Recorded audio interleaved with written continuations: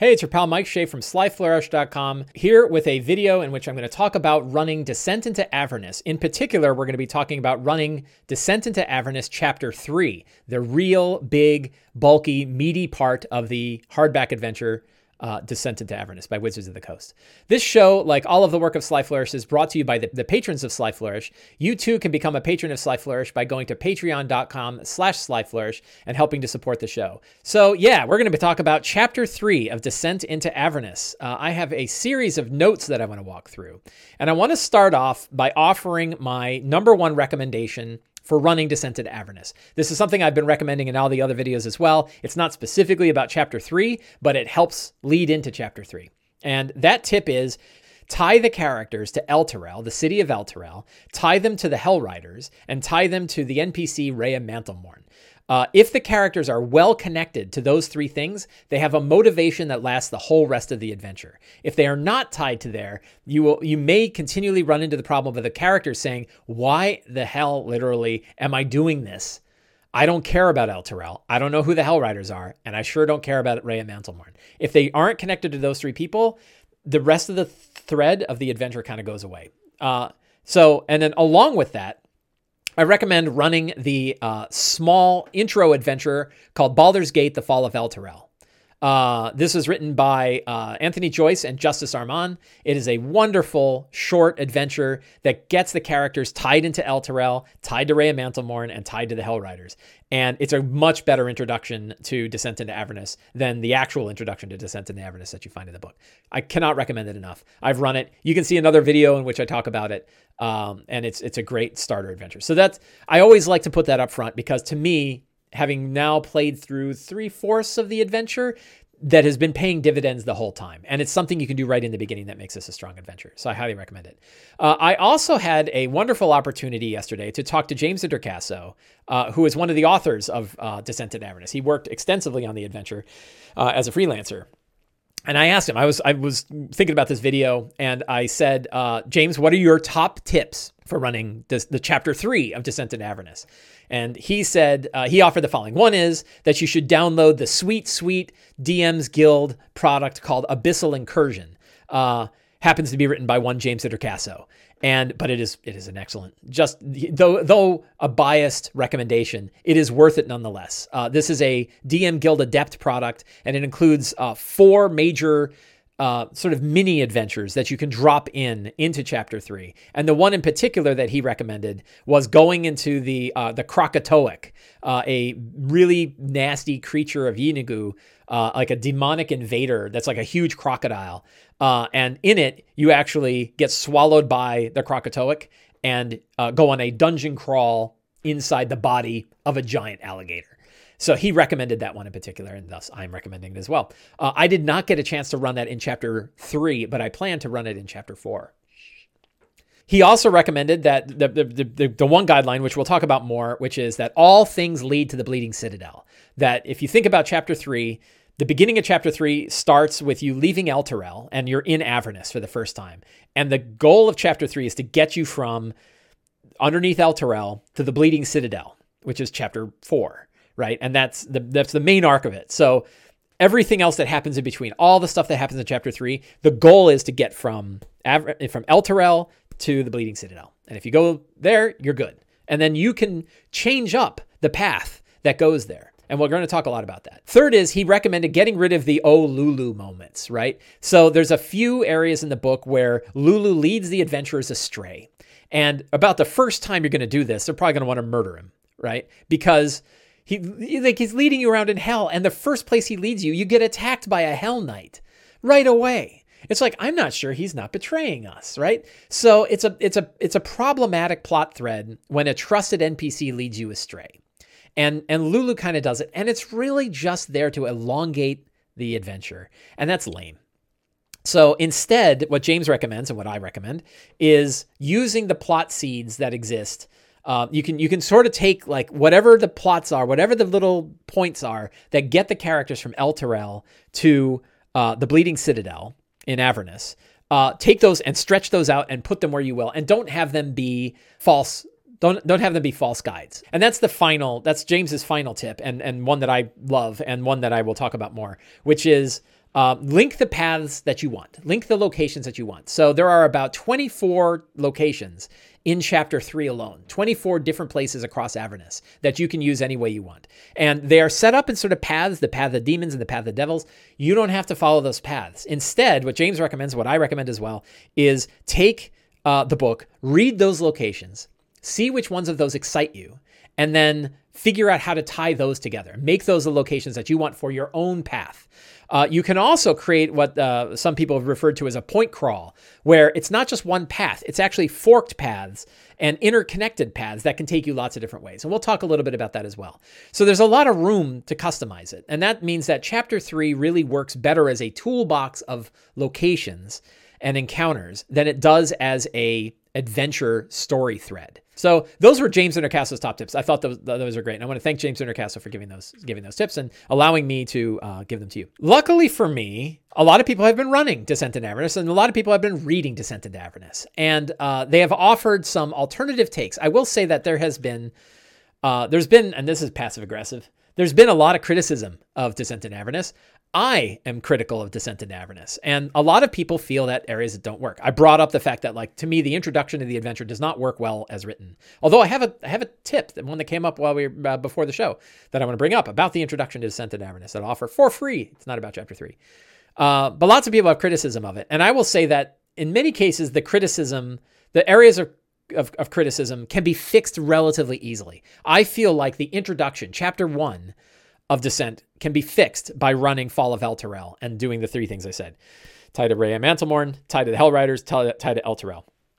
Those are pretty straightforward things, right, that you can do. Chapter 3 requires the most work that I've had to do so far to get this adventure to work. And my criticism is, if I pay $50 for an adventure, I shouldn't have to do as much work as I'm doing. So take that where you will. My assumption is, though, you already have it. We have it and we want to run it. Let's figure out how to run it best, right? The book's already published. They're not going to change it. And luckily for me, other very smart people have looked at this and offered alternatives. Justin Alexander, who runs the website The Alexandrian, has a thing called the Alexandrian Remix, which is a different take, and it's many, many, many articles about how to take a totally different look at running Descent into Avernus, and also in particular running chapter 3. So I highly recommend taking a look at this. It's a great big series of articles. So get comfortable, grab your coffee, and spend some good amount of time. Eventier has written an article called Avernus is a Sandbox. I think there's a number of them, and this one is actually part of a bundle that you can get on the DMs Guild. I got it, and it's another good way of thinking about how to run chapter 3 in particular as a sandbox adventure with lots of different paths that the characters can take. I recommend this. This will all be in the show notes, by the way. And the last one is PowerScore.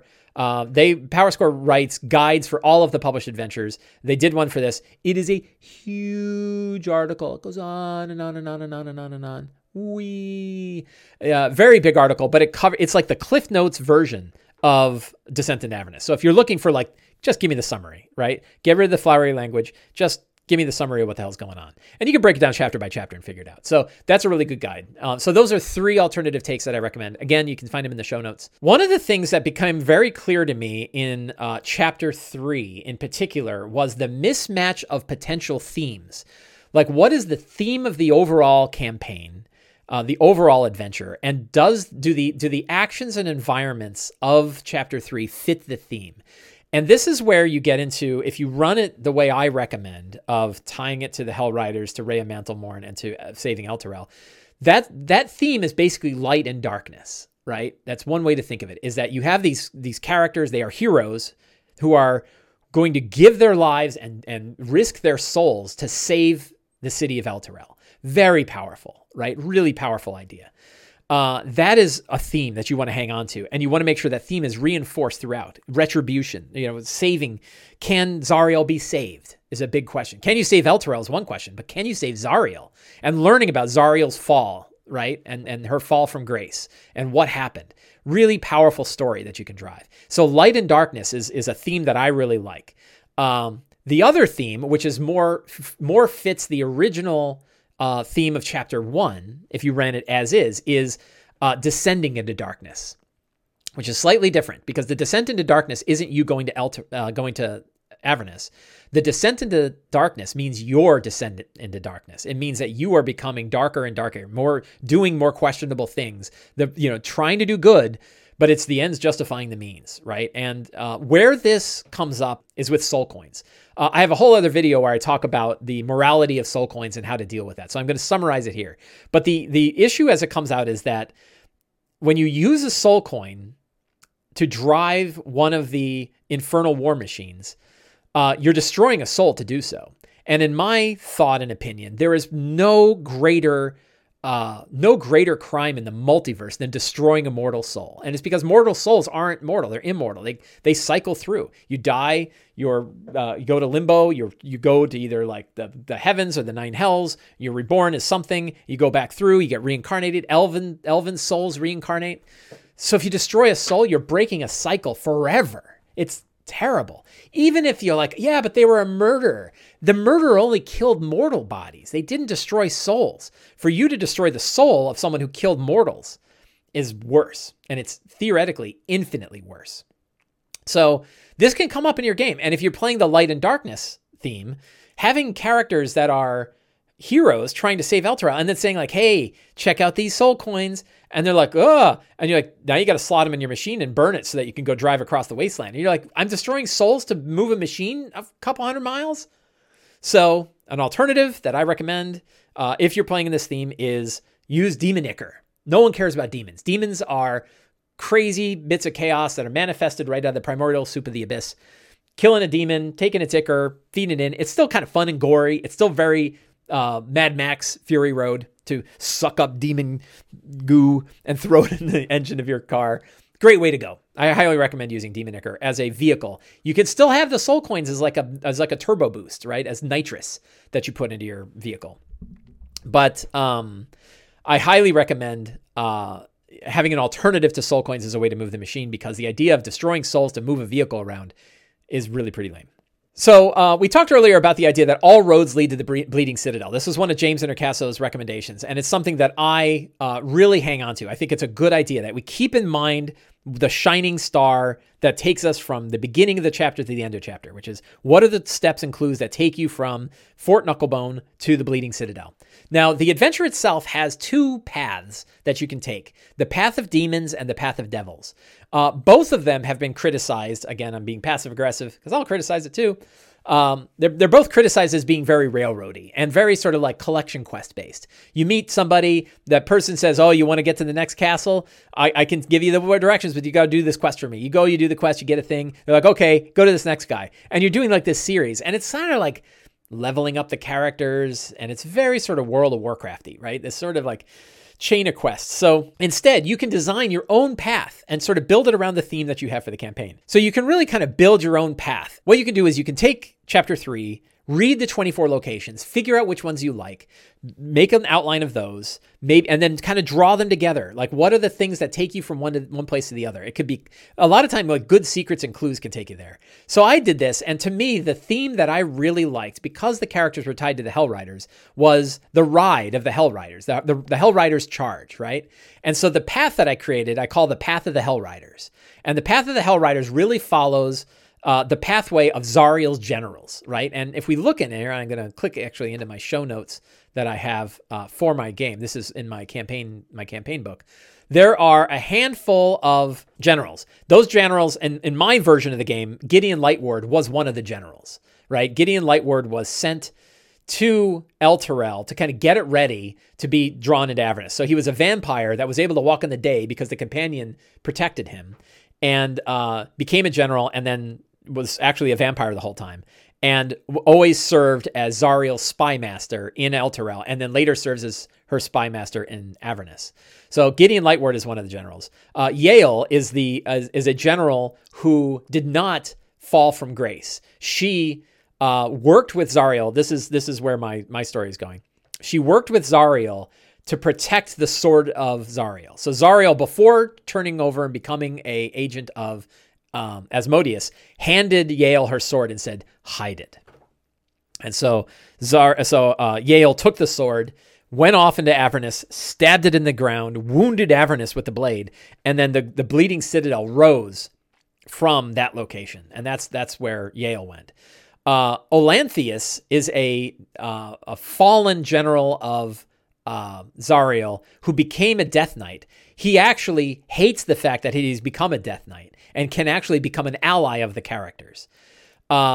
And then you have Haramon. Haramon is probably the most loyal of Zariel's generals, was loyal to her when she did her charge, stayed loyal to her when she shifted over and became the head of Avernus, right? The leader of Avernus, fighting devils. He stayed with her. And then the last one is Jandar Sunspire, the final general. Jandar stayed loyal, or was loyal to Zariel, did not fall from grace when she shifted over, and is the only one who knows where Yale hid the sword. And the other generals were told by Zariel to find out where the sword is hidden. So Zariel doesn't even know where the sword is, right? She gave it to Yale and said, hide it. Yale did.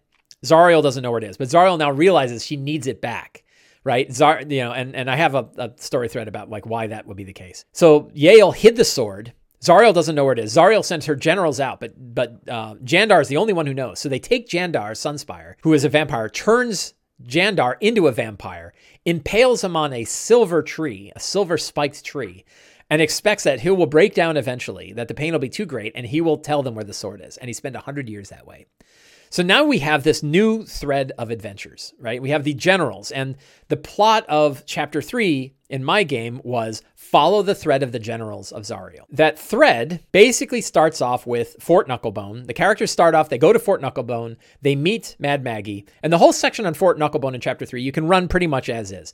Mad Maggie wants you to do jobs. She can tell you that she can bring you into a dream state with Lulu, and you can find out what you need to know. But you have to do jobs for her. And as part of those jobs, you can get your own war machine. And the war machine can help take you around. Again, a war machine that can be fueled by soul coins, but also by demon ichor. So you have some other way to get around. You do the odd jobs for Mad Maggie. You have the dream sequence in which you learn about the generals. And you learn a few key things about the generals. One is all of the generals know where the other generals are in Avernus. They can all find the other generals. They're all connected, except for Yale, who was her connection was severed from the other generals. So none of the generals, except for Jandar, knows where Yale is. But all of the other generals know where Jandar is. So if the characters can find any of the other generals, they can then find out where Jandar is, get to Jandar, and then hopefully from Jandar find out where Yale went with the sword and then go find the sword. So that's our thread of the generals. The easiest general to find is Olanthius, the Death Knight. And that's because it is known that we can find this out. These are some of the clues you can spread out. That Olanthius's lair is the Crypt of the Hell Riders. That's where he spends his time.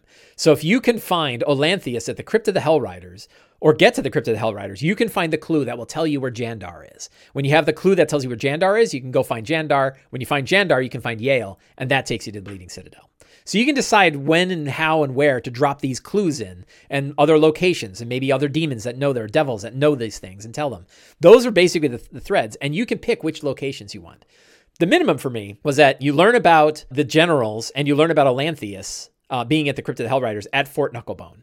Then you go to the Crypt of the Hell Riders. The characters explore the Crypt of the Hell Riders. They find Olanthius' journals that talk about the fact that he hated what happened to Zariel. He hated what happened to himself. And then suddenly you go outside and there's Olanthius and you can negotiate with him. You know, he's a Death Knight. He'd probably kick your ass. He's got 2 Gorgons. He's on a chariot run by 2 Gorgons. He's nasty piece of work. You negotiate with Olanthius, and Olanthius says, I can tell you how to find Jandar.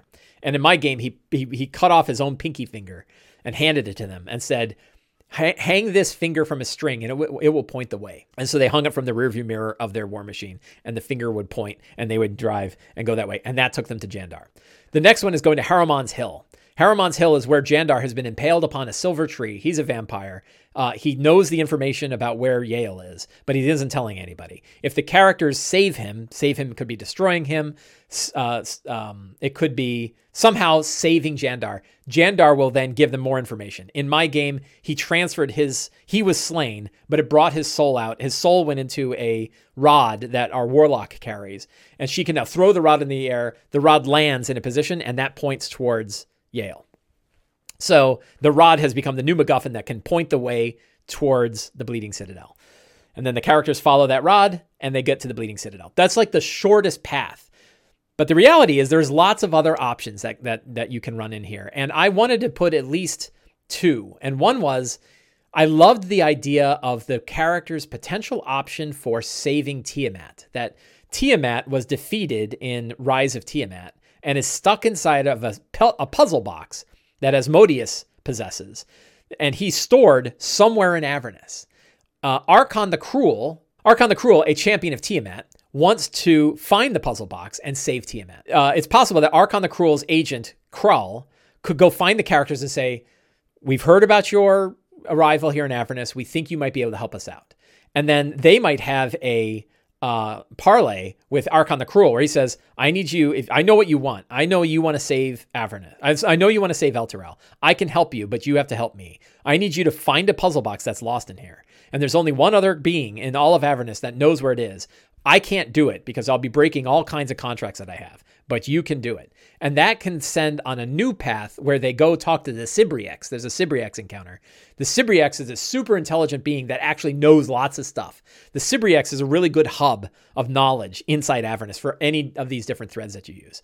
So you have to save the Cibriex. The Cibriex tells you, yes, I know where the puzzle cube is. It is here. You go there, you recover the puzzle cube, you give it to Archon the Cruel. Archon the Cruel opens the puzzle box. Tiamat comes out, and you're like, oh my God, we saved Tiamat. And Tiamat will, because she's lawful evil, will follow what Archon's rules were and will breathe on the chains and save Elturel. So that's a whole other potential path that could occur. Another one is the Shield of the Hidden Lord. In my game, one of the characters is still carrying the Shield of the Hidden Lord. Trapped inside the Shield of the Hidden Lord is a super powerful archdevil named Gargoth. Gargoth wants to be free, and there's probably two ways that Gargoth can be freed. One, the fires of Bel's Forge could break Gargoth out of the shield. Two, being struck with the Sword of Zariel can break the shield and release Gargoth. And either way, you now have another archfiend, another archdevil who is at play in Avernus, who could take over for Zariel and take over the throne, and also probably has the power to sever the chains and save Elturel. So that's a whole other potential thread that could occur. So instead of just this super linear pathway, you have these subpaths of other things that can happen along the journey. You also have the opportunity at other locations in this area. The Hellwasp Nest was one of my favorites. I liked it. It's a nice, compact, kind of fun thing to do. And at any point when it seems convenient, wasps can come and steal Lulu and take Lulu away, and the characters have to follow the wasps. They find the Hellwasp Nest, and they decide how to deal with it. This is one of my favorite things in D&D, is creating situations and letting the characters deal with them. So they can look over a hill, see the Hellwasp Nest, try to figure out how many Hellwasps are there, and decide how they want to approach it. In my game, they cast spells and hit the wasp nest, pissed off all the wasps. The wasps came flying out. They were riding along on their hell vehicle, on their infernal war machine, shooting at the wasps. The wasps were attacking the machine, and there was a great battle on the road. So they never actually had to fight any wasps in the nest. Then they went into the wasp nest. They rescued Lulu. They also rescued another person and got a helm of telepathy that was there as well. So they got a little bit of treasure. Nice little fun encounter to throw in the middle of hell. Very thematic to hell, the idea of a giant wasp nest in hell. Really fun. So there's lots of opportunities to drop other places that are there. So I mentioned that the Crypt of the Hellriders is one of the locations that was a major point in mine. However, unfortunately, the Crypt of the Hellriders is not well filled out in the adventure itself. It has about 20, or I think it's about 16 keyed locations on the map, but only about 7 descriptions. And it's because they redo the descriptions for a lot of rooms. And that can get really boring if you're doing a dungeon crawl there. So one of the tricky bits of Avernus is that it's all downward beats. From the minute you go into hell, you're betrayed by contracts. You're dealing with really nasty people. Like when Mad Maggie is your idea of a friendly NPC, you know that you're not in a very nice place. So there is one nice place that you can drop into the middle of Chapter 3 of Avernus, and that's the Wandering Emporium. This is an emporium run by a Rakshasa named Mahadi. It has nice places to eat. It has places to resupply and buy food and buy buy all kinds of things. They deal in soul coins, however, which gets back to the soul coin problem. But you might say that you can convert demon ichor into it. I actually created a special gemstone that has Mahadi's sigil in it. 100 of those is equal to a soul coin. If you trade in a soul coin, you get 100 of these. 100 of these are worth about 10 gold each. So you can use them to buy things throughout. That way you don't have to break down a single soul coin for a drink. But you might have demon ichor also be interchangeable with this so that people who don't want to give up soul coins, because again, the morality of soul coins, they have some way to deal with here. But one of the tricks of the Wandering Emporium, this happened in my own game, is it won't be trusted. It's such a nice place in the middle of such a terrible area that they're going to assume it's a trap. They're like, we're going to get stuck here. We're going to get enslaved. We're going to get attacked. Something bad is going to happen here, which is kind of an interesting theme on its own, that like, even when there's a good place, they're so broken by the rest of Avernus, they won't think it's a good place. And that particularly happened the minute Mahadi gave them a contract to sign, even though the contract was dead simple. You pay for what you use, right? Was the contract. Very simple contract. But I was like, yeah, but what counts as a service? Like if I ask a question, you answer it. Do I have to pay for that? And they got very suspicious, and my characters left. And they're like, we're not signing contracts. So you could maybe forgo the contract, and that way your characters will still go there and have a rest and eat nice food. And you might have it like, you could stay here. You know, like, you don't have to go back out into Avernus. You can stay, and you could sort of make it very tricky to leave, right? Without necessarily. But the minute you ask the characters to sign a contract, in my group, they got in their vehicle and they left unrested. They had just fought big fights, and they're like, we're not sleeping. We'll just keep going. And now they have to go to the Bleeding Citadel without having spent a full rest. It's really interesting that the Wandering Emporium is like the nice place in Avernus, but players won't trust it. And that might be okay. That might be kind of cool that they don't trust it. It's, again, kind of showing like how this place is breaking them down psychologically, that even when somebody offers them a helping hand, they're like, no, I don't know who you are. And we just fought giant wasps. So no. Chapter 3 is all about traveling through Avernus. There's lots of locations. Reading the book, you recognize that there's no distances. That like Avernus stretches and condenses. Direction, there's no north and south. You don't really know where you're going. So how do you get from any one place to another? The book offers some suggestions, but I have some of my own. And one of them is that like you have objects that sort of lead the way. Perhaps it's spirits that lead the way. I mentioned the finger, that like Olanthius cut off his finger and the finger would aim itself towards Jandar Sunspire. And then Jandar put his soul into an item that the characters had. They throw it into the air and it leads. You could have other things like that. You could have strange patterns in the clouds that they never noticed before, but now that they have received some information, they can see the pattern in the cloud and follow it. Maybe, they pour blood into a bowl and put, a piece of metal in the bowl, the metal will follow. So you want to have like interesting ways for the characters to sort of learn what direction they need to go as they go from place to place.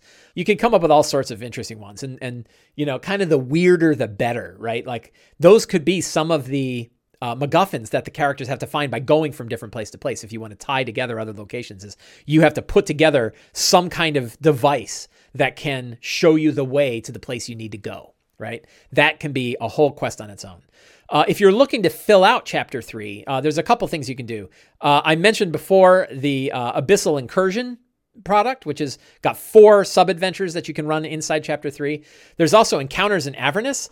This is a DM Guild product, very popular. It's a Mithril bestseller on the DM Guild, written by not only by some very excellent writers for the DMs Guild, but many of the writers, I think all of the writers that wrote for this also wrote for Descent into Avernus. There's a bunch of DM Guild products that if you put them together, Encounters in Avernus, the Guide to Candlekeep, and Abyssal Incursion, these are like the director's cut of Descent into Avernus, right? These are all things that if you like this adventure, you want to fill it out, you want to bring in more material. There's a lot of material that were written by the authors that help fill in a lot of the gaps or offer you a lot of alternatives when running this adventure. So I highly recommend it. If you think about it, Descent into Avernus actually works better as a toolbox for building your own adventures than it does as an adventure itself.